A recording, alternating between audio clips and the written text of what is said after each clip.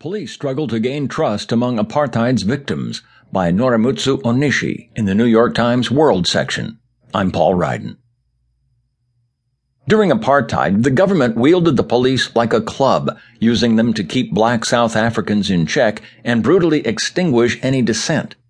In impoverished black townships like Alexandra, the enmity between police and black South Africans was so bad in the mid-1980s that residents chased away black police officers.